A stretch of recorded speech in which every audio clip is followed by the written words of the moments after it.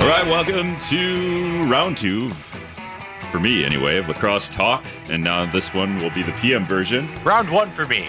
Round one for you. Although you probably did more work than I did today.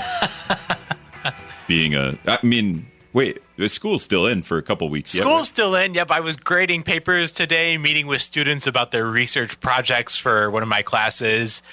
Let's just say, Rick, that I've got some seniors in my senior seminar who are doing a great job on their research papers. They're also ready to graduate. They're seniors ready. Yeah, that's how I am as I have vacation next week. So this has been, I had to do double duty. So I actually had to do some work this morning. But I did, and that's UW Lacrosse political science professor Dr. Anthony Chergosky sitting in here as he does with me most Fridays. Although you'll be able, unless you want to come in with Hayes, you'd have to talk to him. I would love to and hang out. Just mention him. But you could be in here next Friday with Hayes. It might be a fun conversation. So let's go through the game log here of not the Bucks playoffs, but I do have some just like basic, and it's 2024. We could have this conversation any week, so maybe we don't have it. But just the idea that we as voters can, because there's a poll out about the Biden at the NR something poll. It's an AP / about like Democrats don't want Biden to run, but we'll support him if he runs. Yep. It's basically this whole thing that voters in a presidential election or whatever, it's the incumbent theory too, we're afraid to vote for who we want to vote for. And DeSantis is getting thumped, right? In polls over Trump, like he's just getting thumped. And maybe that's a Trump thing. He's a former president's incumbent thing. But like after DeSantis, because DeSantis doesn't seem like a great candidate to me either way to kind of bring people together. Biden maybe is a better one, but he's 100 years old, and so is Trump.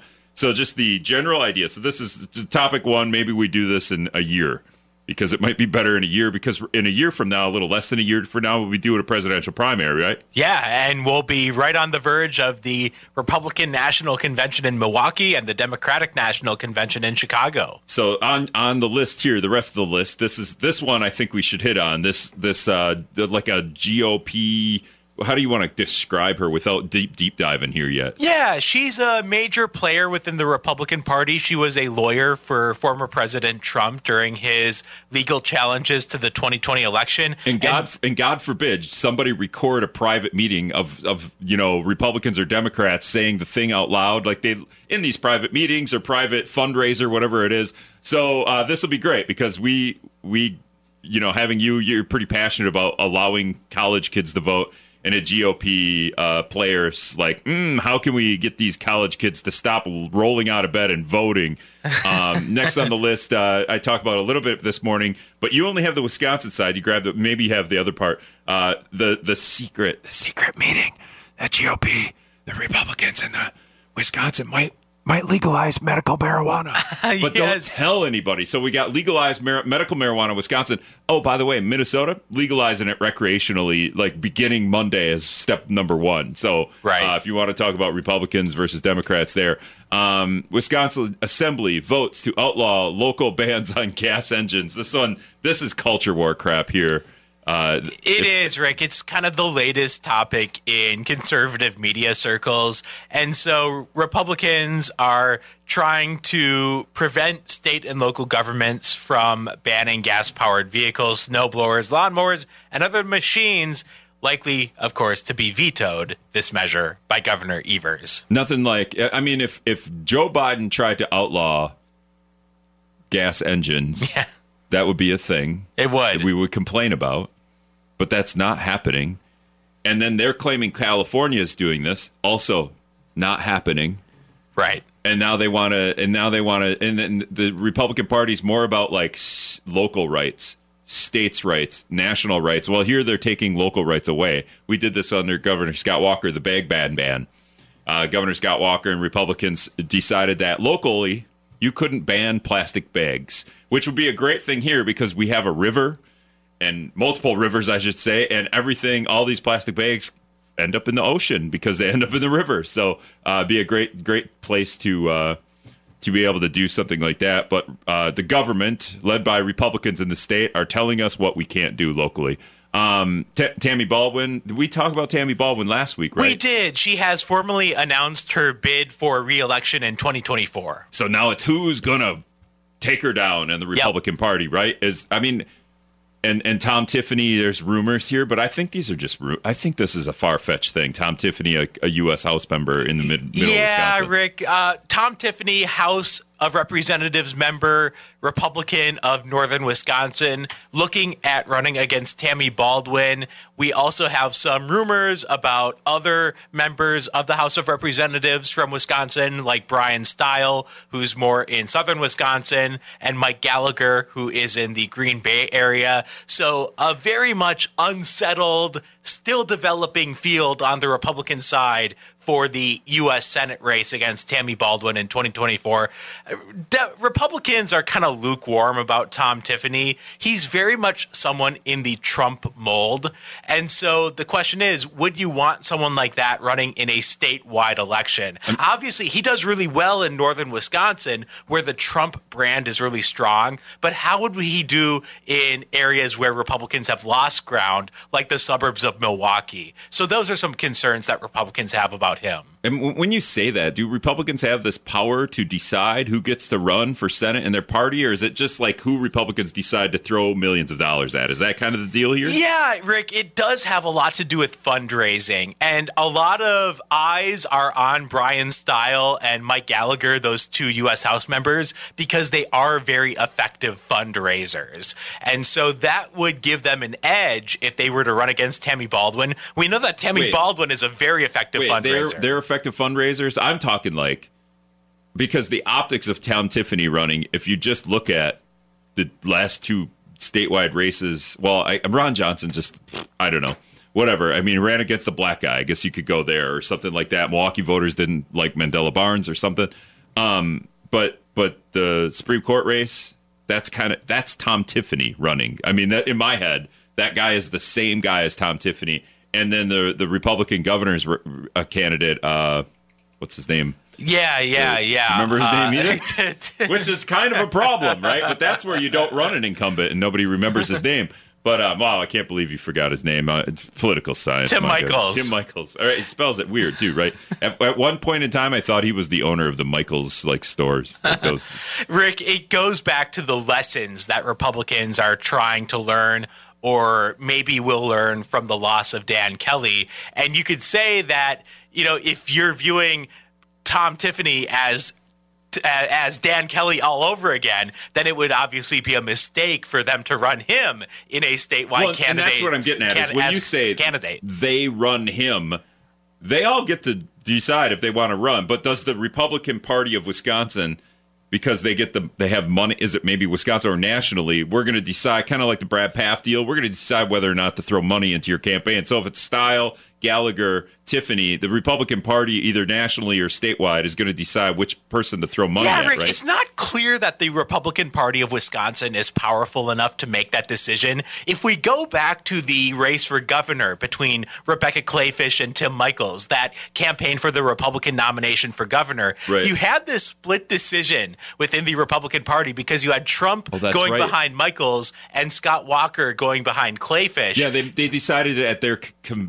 their meeting that they weren't going to support either one. Yeah, right? And so the party never got behind either one. It created some tension within the party as Trump got behind one candidate, Walker got behind another, and it led to this split within the party. I feel like that's just optics, though. They pose it as they never got behind one or the other. They could have made it. We were behind both. They could have gotten behind one. Because I feel like, at least locally, when I talked to William Garcia, the Democratic Party chair, he's like, we don't endorse a candidate in a primary. We support all of them running. We want as many people to run so you have as many options.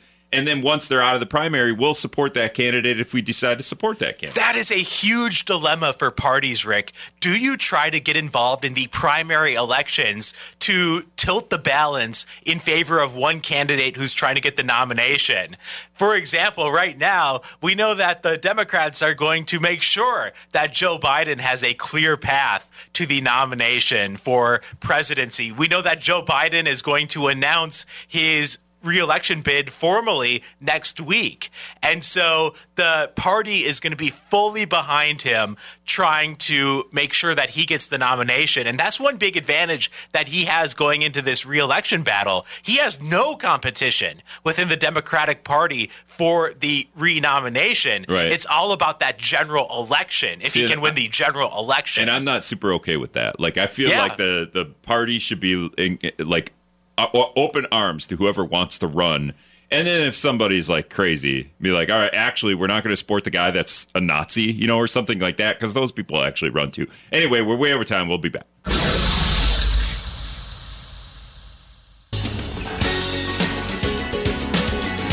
All right, welcome back to La Crosse Talk PM. 608-785-7914 is the talk and text line.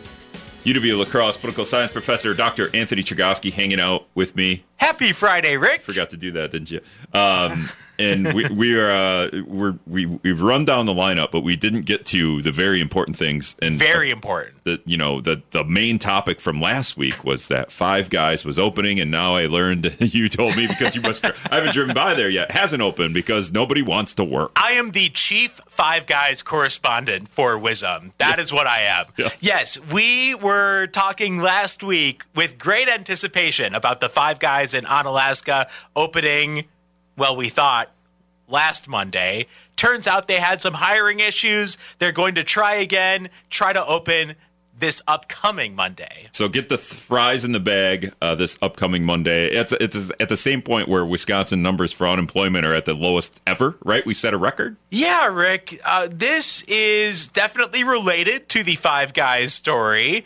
Wisconsin, this is from the Cap Times in Madison. Wisconsin's unemployment rate fell to a record low 2.5% in March, besting the 2.7% record set in February, signaling a bright outlook for the state's job seekers. So we have a really strong unemployment situation, really low, record low unemployment, and the workforce participation in Wisconsin is also higher than the national average. So you've got more people engaged in the workforce in Wisconsin compared to nationally. And the Cap Times says that Wisconsin owes its consistently high labor force participation rates to the work of women and teens.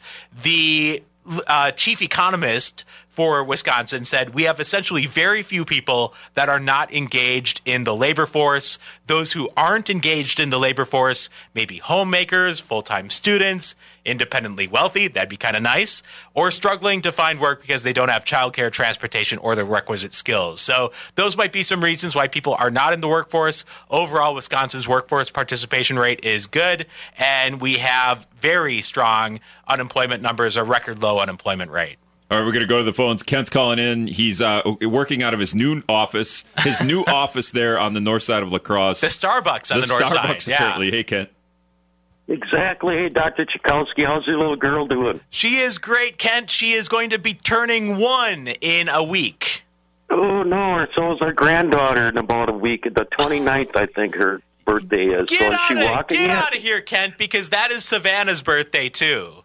Is it really? Yeah. Well, congratulations there, Daddy. Yeah, I'm working on a new Starbucks, and they were looking for help, too, so I struck a deal with them. They said if I work part-time for free, I can have a booth over there and run my mayor's office out of there, so it's working out pretty good. Did they hook you up with the Wi-Fi password then, at least? I got the Wi-Fi, Rick. I got everything going on. But one more thing, I heard Sam White, I guess she threw her audio resume down on Scott Robertshaw's desk. She's vying for Rick's job on the 5 o'clock spot. Oh, that's fine with me. She can have it. No, I'm just kidding. Thanks for the call, Ken. Yeah, actually, I think we're losing Sam White. Actually, she's graduating. Thanks a lot. You could have failed her, and then she would have to stick around. Sam White took one of my political science class. A Gold Star student. A Gold Star student. How long ago was that? Was it a rookie, like one of her? That would have been a year ago. Oh, a year ago. Yeah. Okay, so. All right. So, and if you want to listen to Chergosky and his work at UW La Crosse, last week we talked kind of a lot about some of the things you do. Not so much, a little bit as teacher, but a lot of you don't want to work because you're actually working in the summers. You don't actually have off in the summers. Nope. But the Five Guys. So tailing off the Five Guys story, the other thing that you threw this one in there caught me off guard. I'm not sure how I feel about this. McDonald's is selling Big Mac sauce. I am a huge fan of the Big Mac sauce at McDonald's. Starting April 27th, you can order Big Mac sauce on the McDonald's app. So now I'm a little torn because I'm really excited about Five Guys opening it on Alaska. I'm also really excited about being able to buy Big Mac sauce. If you went to McDonald's and got a Big Mac and you got home and the sauce wasn't on it, like what would you do? I'd be outraged. But what would you do? I would write an angry email to McDonald's or fire off an angry tweet. Fire off an angry tweet because this happened to me. What? At Chick-fil-A. Oh. And it's worse because McDonald's, I guess if you got a Big Mac, it would be weird to put ketchup on a Big Mac just because of if you're a Big Mac eater, I am. But you could at least do that. So at Chick-fil-A, they didn't give me the Chick-fil-A sauce. Oh. So I got home. It's like a 20-minute drive. And I had this chicken sandwich. Their chicken sandwiches are plain Jane. They throw a couple pickles on there for some weird reason, but that's it. Like, so I'm like, oh, plain chicken sandwich, no Chick-fil-A sauce. So I did fire off an email. No restitution, though. Like, I'm still waiting. It's been a couple of weeks. Unbelievable. Like, at least send me a coupon for a free chicken sandwich or something. I just got home and I'm like, because what do you do? Put mayo on it? They it's need weird. to FedEx you a couple bottles of Chick-fil-A sauce. They should do that too, because I used to have one, but it was out. So I was like, you at always least got to have one on hand. I did the thing and it went like it was gone. You know what I mean?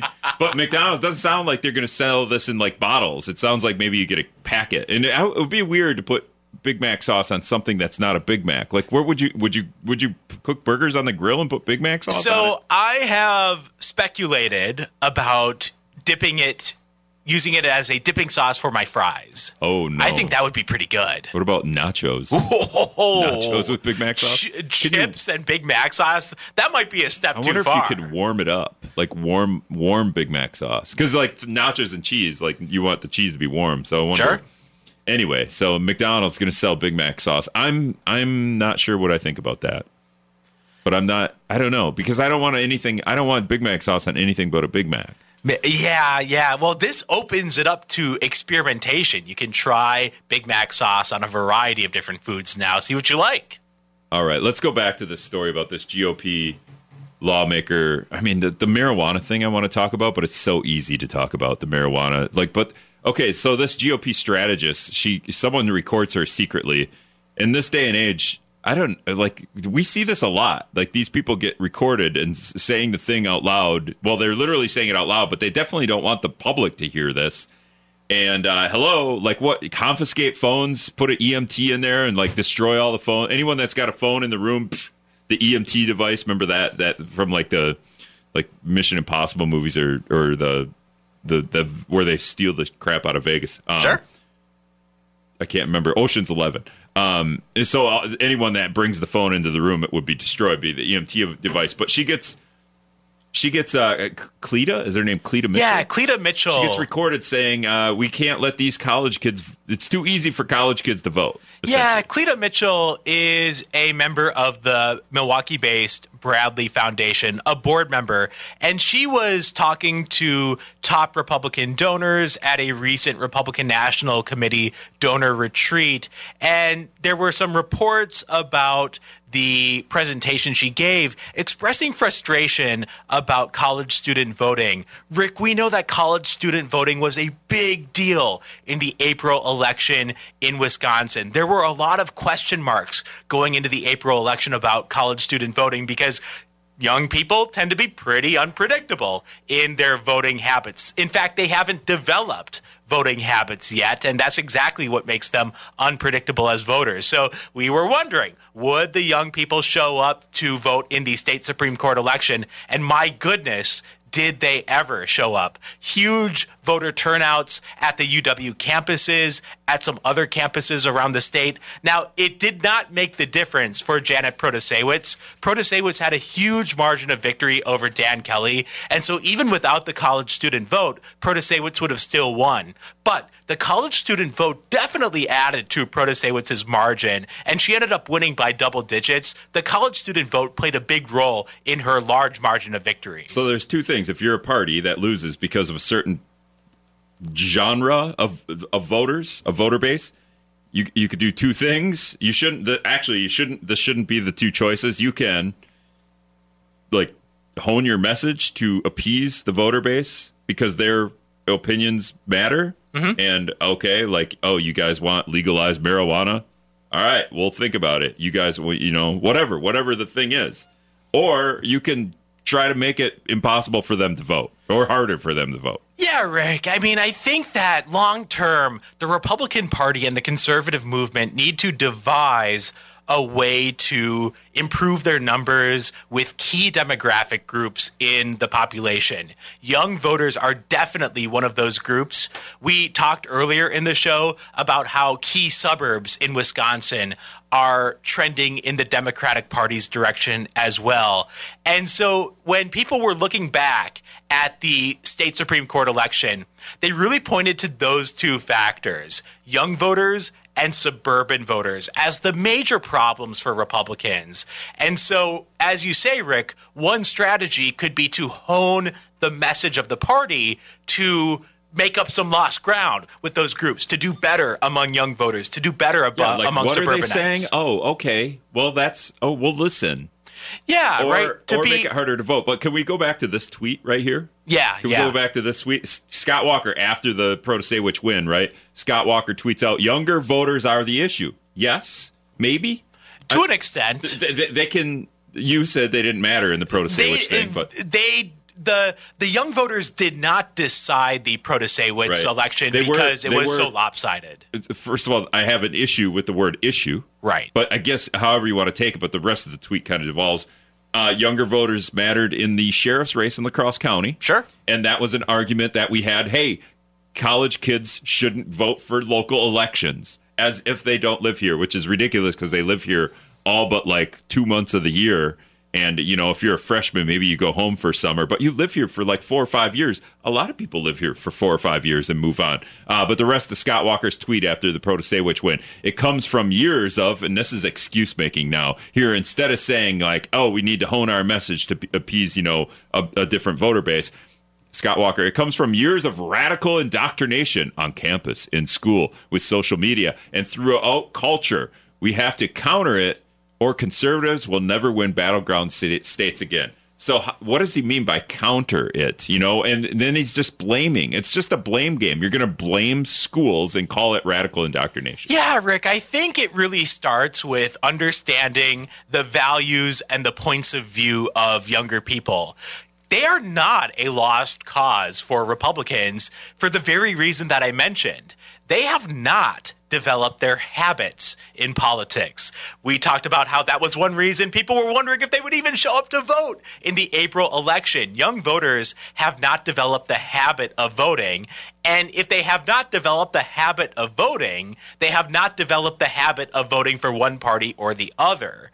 So when it comes to what young voters value, the parties have to be aware of that and try to craft a message that appeals to young voters, because young voters haven't made up their minds yet to a great extent. And I'll get to a Fox News segment that will definitely appease to young voters. Fox News has it. They're gonna win the young vote. We'll be back.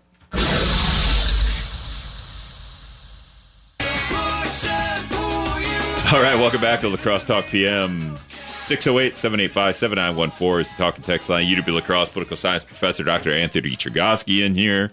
One person texted in as we talk about voting a little bit, but I do have Fox News has put out a way to get young voters as we talk about college kids. How do we do it? Do we appease college kids who are out in mass numbers voting like never before, or do we just make it harder for them to vote as we college kids are rolling out of bed like in their dorms, because college kids don't do anything, right, Chergosky? They just play video games, sleep, and go to the calf and eat out of the what we called the trough, where you could get all you could eat ice cream. I don't know. Do they have a cafeteria where you could just get as much ice cream as you want? Oh, right? yeah.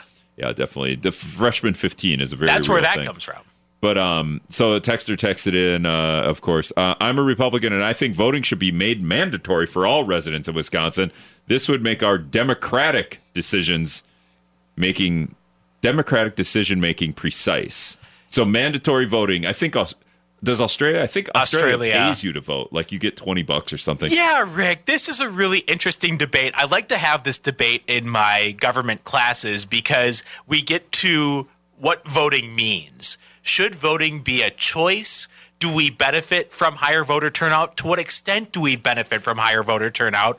What happens when we have low voter turnout? So I really like this text because it's a big debate, a big topic that I love to bring up in my classes about what a democracy means, a representative democracy means when we have high voter turnout or low voter turnout. And we could do this in a number of ways. Okay, but first, would Republicans want everyone to vote? Because I feel like that might hurt them because of their just messaging. Rick, I think it would force the parties to adapt their strategies because we know that non-voters and irregular voters tend to have different views than the voters who show up every time. And so if everyone voted all the time, you would have people with different sets of views entering the electorate.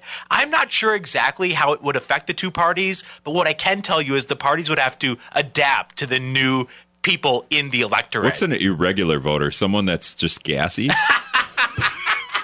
Or are they weird? Ugh, I can't even stand in line. I gotta run to the bathroom again. Anyway, but there's ways to do this, right? Mandatory voting in North Korea is if you don't vote for the one person on the ballot. It's not even a person; it's a party. So is it Kim Jong-un? Mm-hmm. He's not even on the ballot. It's whatever the party stands for, and that's the only box you check. And if you don't check that, they literally throw you in the ocean. I don't know if they do that for everybody, but so I don't know about mandatory, quote unquote, mandatory voting, because what if you didn't vote then? So then are you penalizing? Wisconsin certainly likes to pass a lot of legislation lately, upping penalties for crap instead of like trying to figure out how and why these things like reckless driving are happening. And then maybe like, okay, what can we do to prevent this? Instead of penalizing people more, because I'm like the dude that steals the car isn't going, boy, I don't know, they just upped the penalty for reckless driving, I better not steal this car. So penalizing people for not voting, incentivizing. In Australia, like I said, I think they give you money to vote. That would be interesting. In Seattle, they give you like $100 to decide where not to vote, but to donate to a political party or a political, like a person that's running. So you could donate it to the mayor, you could donate it to your U.S. House member, which incentivizes you to be involved. And then therefore, like, oh, I gave the mayor, 12 of my $100 and this guy 10. Now I want to go vote because I put some money into this. It's all about how do we build a vibrant democracy? How do we make sure that people are showing up in ways that they are informed and involved? Like you said, Rick, changing the campaign finance system, perhaps. So many methods that we could use that are not punitive in nature, but kind of reward people and encourage people for their involvement. Yeah, I like paying people to vote. I think that would the secret one is the way they do it. It's either in Seattle or Washington, where you get $100 and then you can decide who you want to give to a political whoever a candidate. But also that's kind of weird too, because then if the Democratic Party of Wisconsin and the Republican Party of Wisconsin each started with a certain amount of money and then they just gave it to their voting base, that'd be a way. I don't know. I haven't thought about this too much, but Fox News posted a segment on their show, I think either yesterday or the day before. It looks like a way to get young people voting. Increased family and medical leave, additional paid vacation time, universal health care, guaranteed green housing, and food security. These are like some factors. What are these that Fox News posted? It's a screenshot from the show with Sean Hannity. Oh, it's what's really in the Green New Deal. So the Fox News segment is about like going after the Green New Deal and the way that they're trying to tamp it down and make it less popular. And maybe you hate Democrats for trying to pass the Green New Deal, which contains, and they say, increased family and medical leave. Sounds great to me. Yeah, Rick, really, like, what is this stuff? Really gets to what we've been talking about how the parties need to adapt in order to attract new voters. And that might mean taking new stances on things like family leave. That might mean taking new stances on things like housing and food. And so I think that's where the Republicans are right now. And frankly, it's where the Democrats have been at too when it comes to the rural voters. I mean, Democrats are facing many of these same dilemmas dilemmas when it comes to rural voters. How can they win back rural voters? Meanwhile, Republicans are struggling with how to win back suburbanites and what methods, if any, should they take to try to stop the bleeding, so to speak, with these young voters who turned out in large numbers in the April election, not to decide the election for Janet Protasewicz in the Wisconsin State Supreme Court race, but to definitely add to her margin and make it a real landslide, certainly a landslide by Wisconsin standards. And there's another factor there is is it simply just Roe versus Wade? Is that simply why these kids turned out, right? And I call them kids, but they're just young people. It might be as simple as that, Rick, and that would actually make a lot of sense because that's what this campaign really was all about. That was the core issue in the Wisconsin State Supreme Court race, abortion. There were some other issues as well. Dan Kelly tried to bring in crime and public safety, but at its core, the issue was abortion. I have a theory. As Derek Van Orden proposes that the state, not him as a Republican U.S. House member here in the 3rd District, here in La Crosse here, he proposes that Wisconsin should have a 15-week abortion allowances, I think, whatever. You can get an abortion up to 15 weeks, and whatever the reasoning there is, it wasn't sound reasoning, but he didn't say that as a U.S. House member. He said that he's passing the buck on to states, all right, again. But what if the U.S. House, controlled by Republicans, just did it, just went 15-week and passed it, and because we're a year plus away from an election, we're going to forget, and then I don't know, they want to tamp down the voter turnout instead of making it harder to vote. Maybe they just pass this and then take the hit now and just make it a law, 15-week abortion.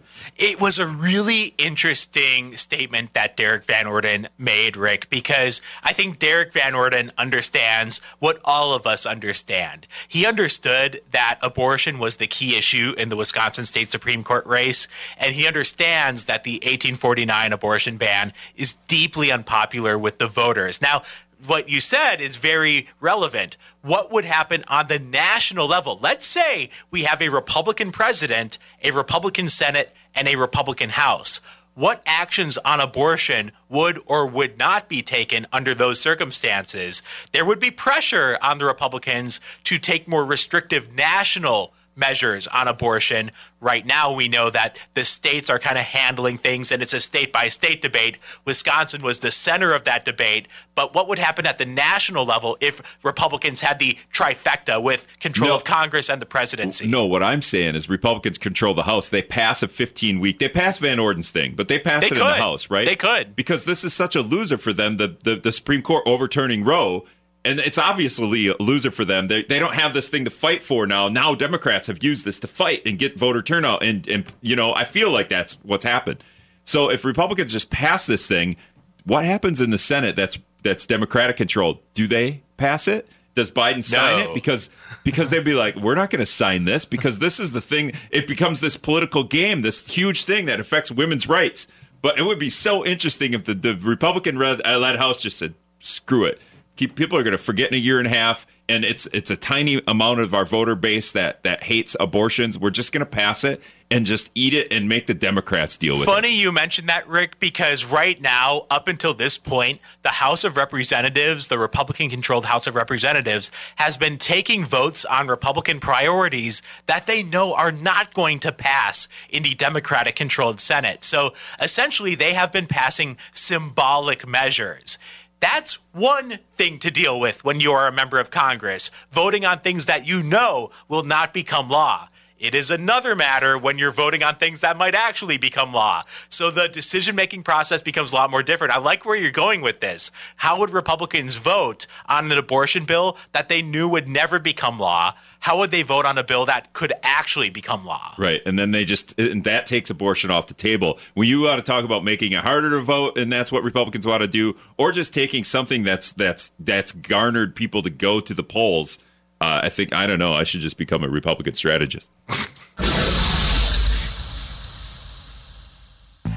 All right, just going to wrap up here with our weird stories of the week, although we do have a Friday news dump that the Supreme Court has ruled on the abortion pill, or just temporary? Yeah, they are going to protect access to a widely used abortion drug, freezing lower court rulings that placed restriction on its usage, the Food and Drug Administration's approval of the drug mifepristone, and subsequent actions that made it more easily accessible will remain in place potentially for months to come. The drug that's been here for 23 years that is the FDA approved and is like the health effects of it are less than if you use Viagra. It would make more sense to ban Viagra because of the health effects than this abortion pill.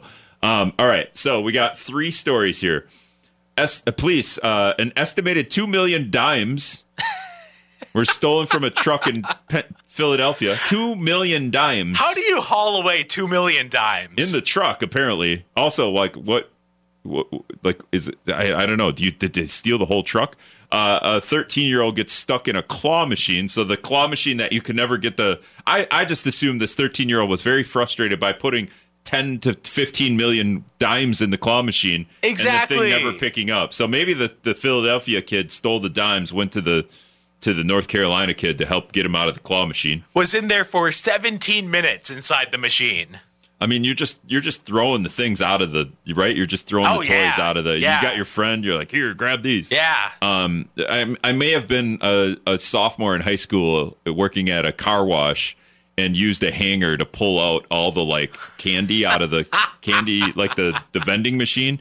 That may have been a thing that I did quite a bit too. I was kind of a chunky kid that summer.